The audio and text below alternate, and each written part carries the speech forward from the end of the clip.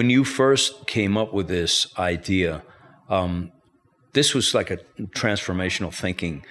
Was it just an epiphany, like it just hit you, or was it a process that you worked on for a long time? Like the whole concept. Right. Sir Isaac Newton said, if I've managed to see farther, it's because I've stood on the shoulders of giants. And there are some giants who dwarf me, whose shoulders I'm standing on. And I would go back to the Columbia House Records or Bob Stupak. Right. So these principles have been out there. The reason my first time offer failed was a couple reasons. One, I was selling something a lot closer to Columbia House Records, 13 albums for a penny. Right. And for higher ticket items, the complexity of your first time offer needs to match the complexity of your product or service. And now here is singer-songwriter, broadcaster, audio-video artist, entertainment agent, and your host. It's the master storyteller himself, James Kevin O'Connor. Hey, hey, hey, it's a beautiful day. Yes, indeed, a beautiful day to head to the great Southwest. That's where we're heading today, but before we get into that journey, I'd like you to just take your phone if you have it. In the upper right-hand corner, you could hit one of those 3 buttons and you could forward this show to a dear friend who may really value the content in this episode. Well, my guest today has every reason to be smiling and being happy to be here in this life because he spent 6 weeks on death's door in a coma in 2021. His amazing wife, Karen, and the staff that was incredible behind him kept things together while he recovered in the hospital, and he's back stronger than ever. He's helping high-ticket B2B service businesses close more deals faster at higher prices than ever using first-time offers that will break your cash register. Who doesn't want that? You better strap up your seatbelts because we're taking a ride today from the Music City to Salt Lake City to hang out with Craig Andrews.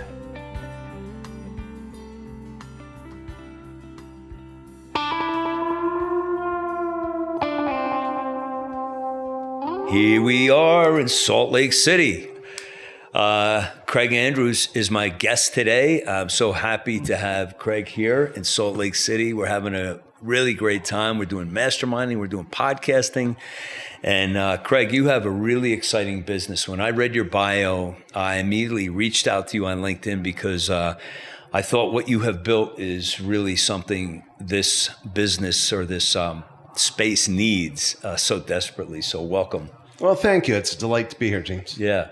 So you first came up with this concept of you feel that high ticket purchases are like not being treated with the respect that they deserve as far as from a sales perspective. Do I have that correct? Or Well, I've come to the belief that high ticket sales are broken. Okay. The start of it was I was failing at high ticket sales. And, Karen, who you've met. Yes. She likes things like food and shelter. And and we have some lovely grandkids that she loves to shower with love and gifts and other things. And, right.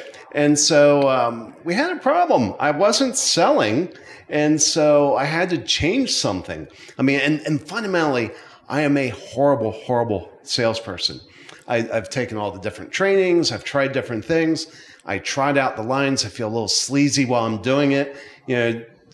Doing these different choreographs, I never felt good at it. I was never was good at it at all. And it wasn't working. And so I had to change something.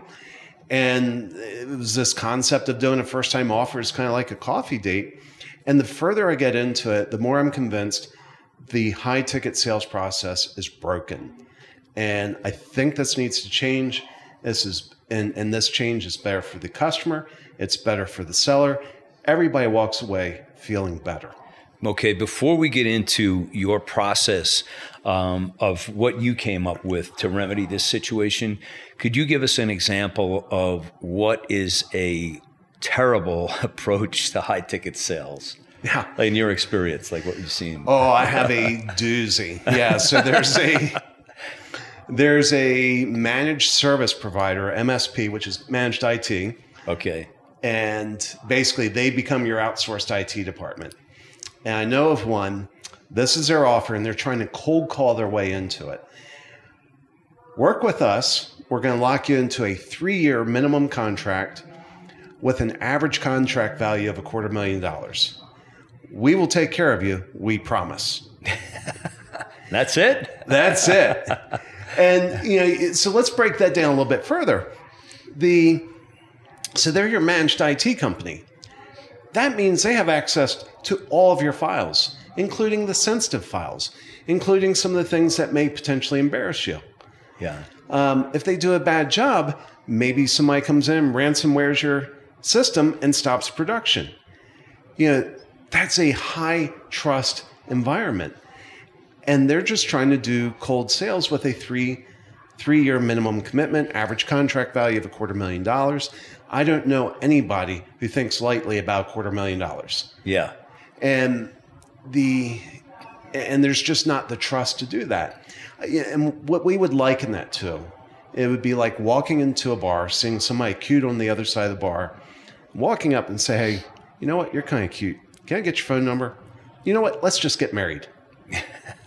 Not even I don't need the phone number. We're getting married. Right.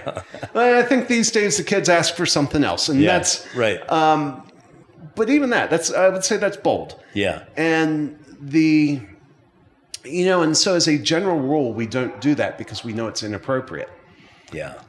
But for some strange reason, when we change the setting from courtship, between two people that may eventually get married, to the setting being business, we do exactly that.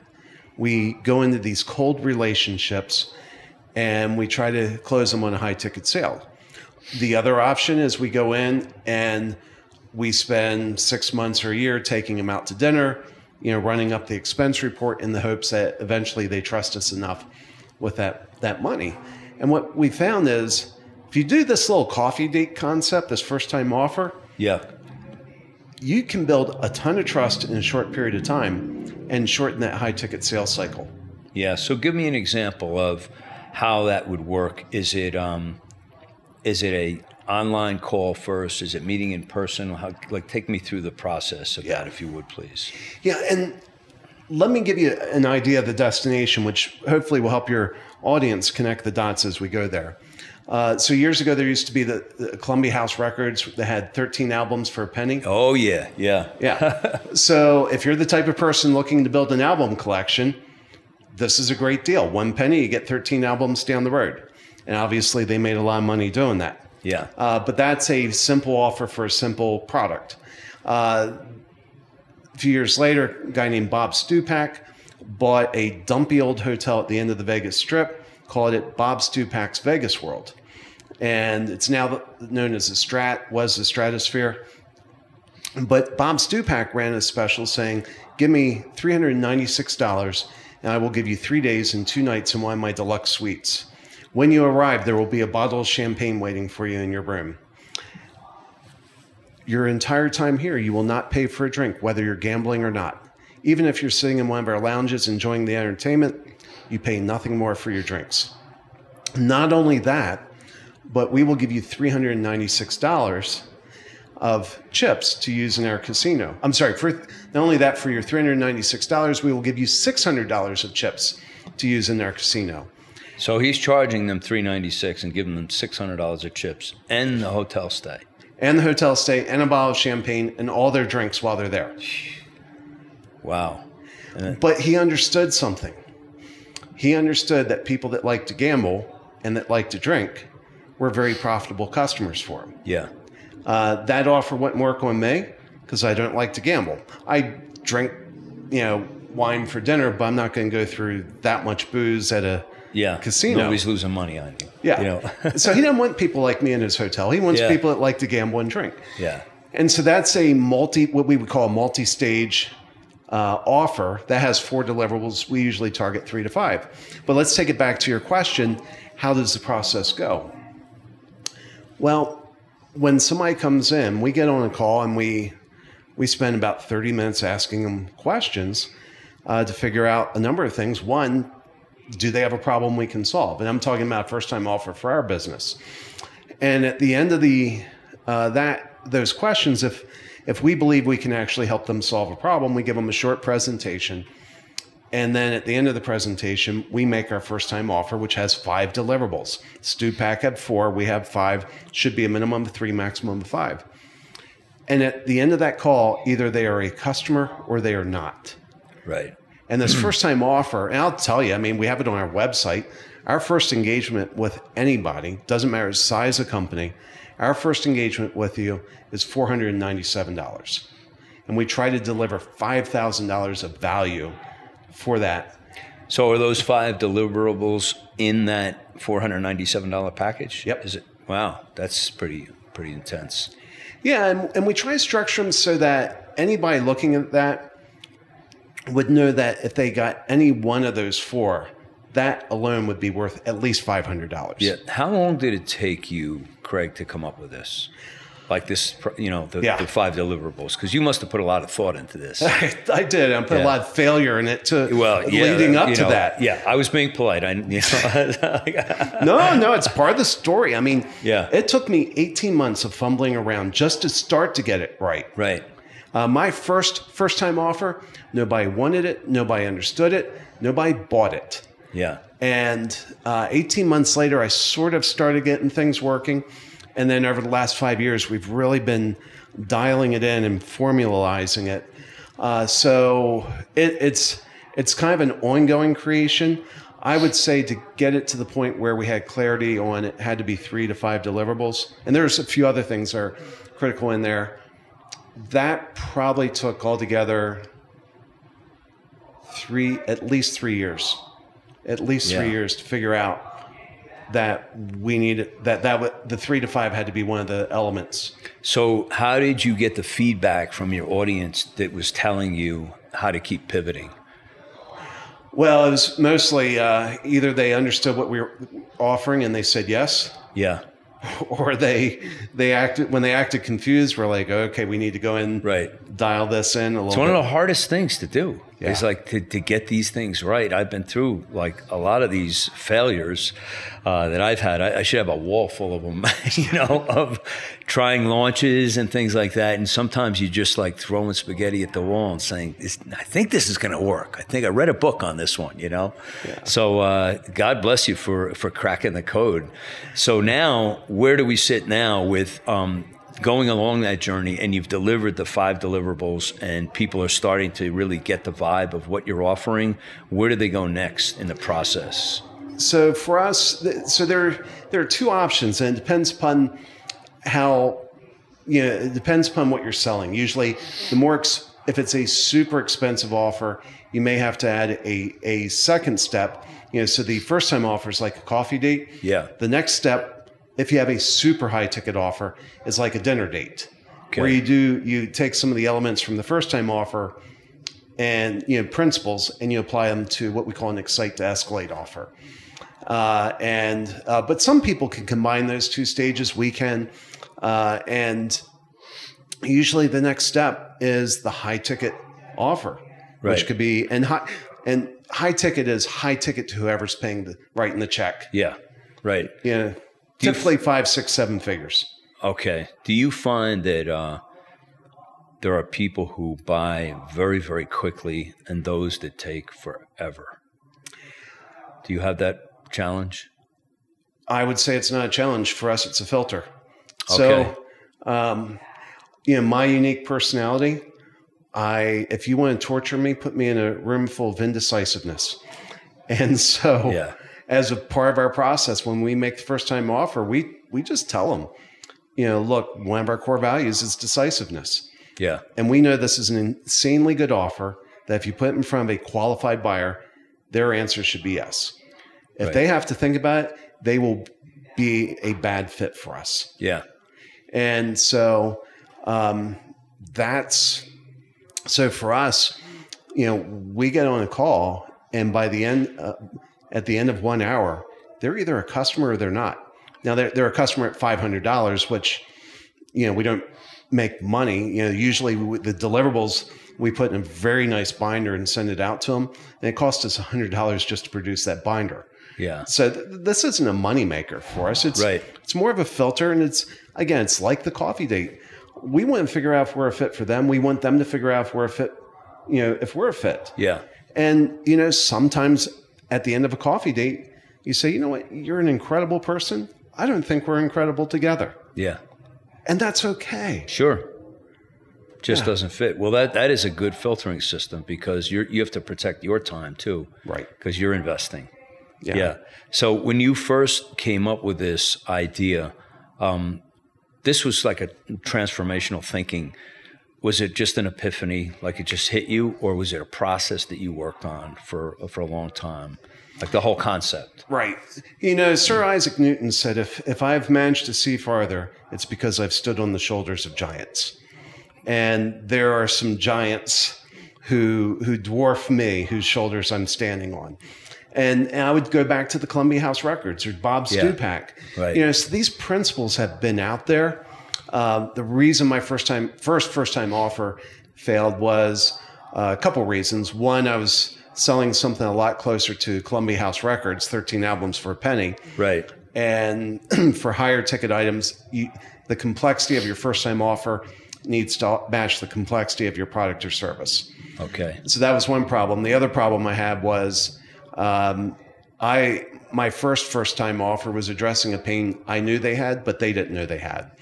And right. So a lot of it was just, it was a lot of trial and error. It was a lot of studying, behavioral economics and psychology to try to figure out, what are the levers that when these levers are flipped inside someone's head, they will more likely move forward. And a common one, Robert Cialdini, famous person in the field of compliance, getting people to do things. He has a principle called consistency, that once somebody acts in a particular way or says they will act in that way, probability of them acting in that way in the future goes up significantly.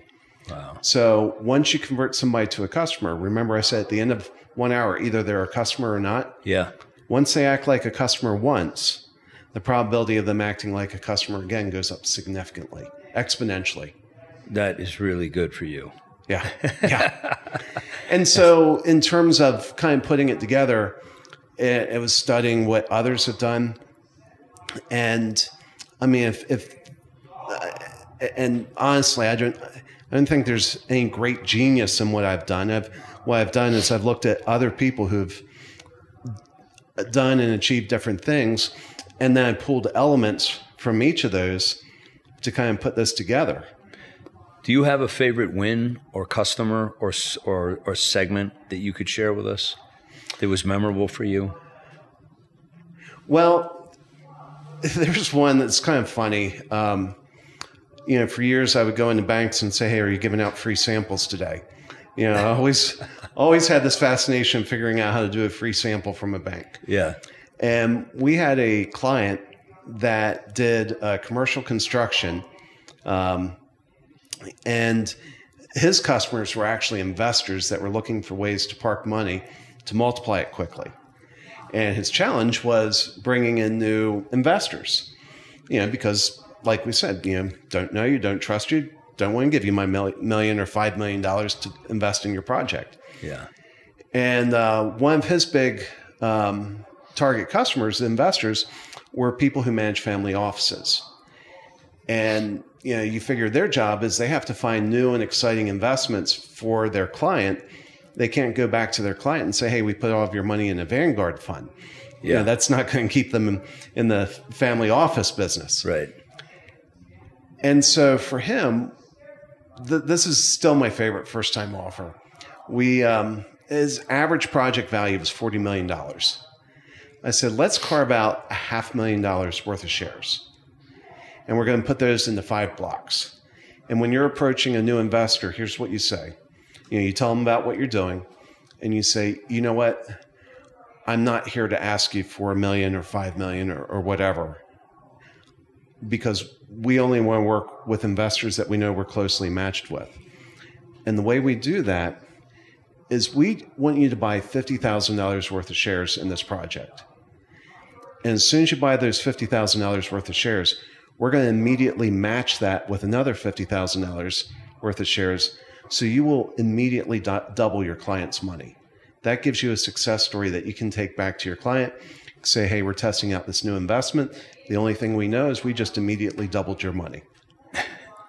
And so that's actually an offer where I achieved what I wanted to do for years, was find a way to give away free money, free samples.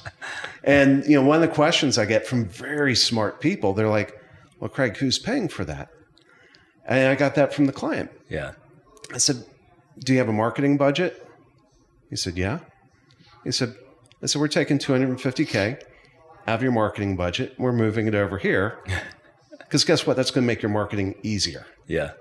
You're going to pick up 5 new investors. They're going to be minority investors in this project, but it gives you a chance to work with them. They get to see what it's like working with you. It takes a lot of risk out for them. And they, if presuming things go well, presuming you take care of your investors, partway through the project, they're going to ask you when your next project is. Yeah. Because they're going to want to park $1 to $5 million in that. Yeah. Clever. Yeah. Yeah. Very, very awesome. That's amazing. Best place for people to reach you. Where should people connect with you, Craig? So they can come to our website, which is allies4me.com. And that's ALLIES, the number 4, ME.com. And I actually have a gift for your audience. 2 gifts. Okay. So I talked about how I made a lot of mistakes in the process. Right. Well, we've made a guide to help people avoid those mistakes. Okay. And so that's one part of the gift. The other thing is we're given 23 days access to a self-paced course to help you do the put together first-time offer. And the reason we're limiting it to 23 days is, I don't know about you, but I've signed up for free courses that people have offered. I've never gone and taken them. I was like, oh yes, I'll take that. But then I never put it to work. Right. We're in the business of changing lives. We want people to put this to work. And we know that if we put a 23-day limit on it, it'll create a sense of urgency where they'll go in and actually do it. We see it in the analytics of people who are doing that. And so if your audience wants those 2 gifts, all they do is go to alliesforme.com/FTO23 for first-time offer, 23 days access. Nice. And they will get those gifts. They'll probably hear from me. If you have any questions, let me know. We want to change the way high-ticket sales are done. We believe it is broken. Yeah, this is awesome. Of course, we're going to put all of these links in your show notes, and people can support Craig and his business. And thank you for bringing your lovely wife, your bride. Yeah, Karen, she was awesome. She stood in for you yesterday, and she did a fabulous job. She stood on. Well, she stood in for me in bigger ways than that. I'm sure. She is the reason I'm breathing oxygen these days. Yeah. I know we didn't get into your COVID story, but Craig almost died from COVID and was really very close. And God just was not ready to take you. So we're glad you're here. Oh, thank you. So listen, in parting, I just want to say thank you so much for being a part of podcasting, your global career. And I just want to wish all God's blessings on you, your family, and your business moving forward. Thanks for being here, Craig. Thanks, James. Yeah. God bless. God bless. Hey, if you guys like what's going on here, please leave a great review in the Apple Podcasts. I've left a simple review process in the show notes, and we'd really appreciate it. And also, don't be shy. Forward this to your best friend because you know they need it. Hey, if you need some coaching, hit up the link in the show notes. It's calendly.com/Dharmic. And you can take a little chance with me, and I'll get you on your way. That's a wrap for me today. I'm your host, James Kevin O'Connor. So until the next time, when we meet again, I'll either see you on the socials, or I'll see you from the stage. Ride on, baby, won't you take a ride with me? Ride on, we can untangle all the mystery. If wishes were windows, I'd open one and find that freedom is really a simple state of mind. So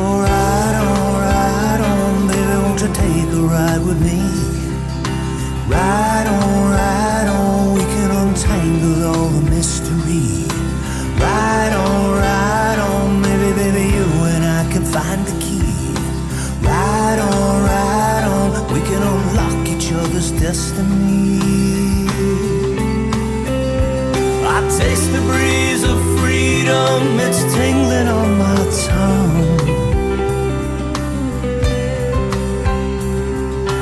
You and I out on the road will stay forever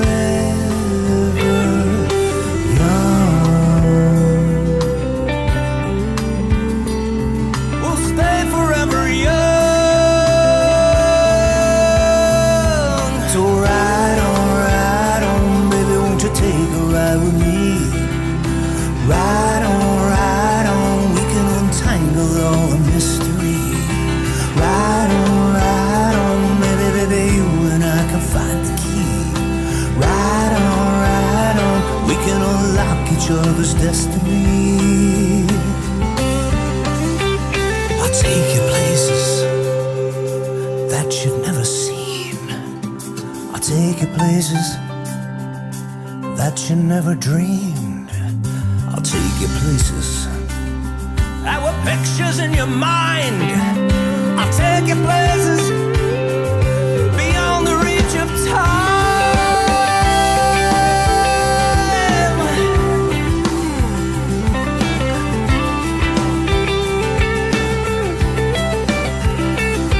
So ride on, baby, won't you take a ride with me?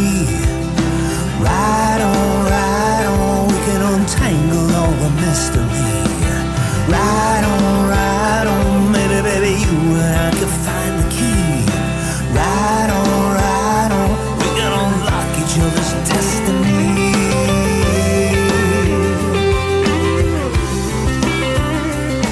Won't you take a ride with me?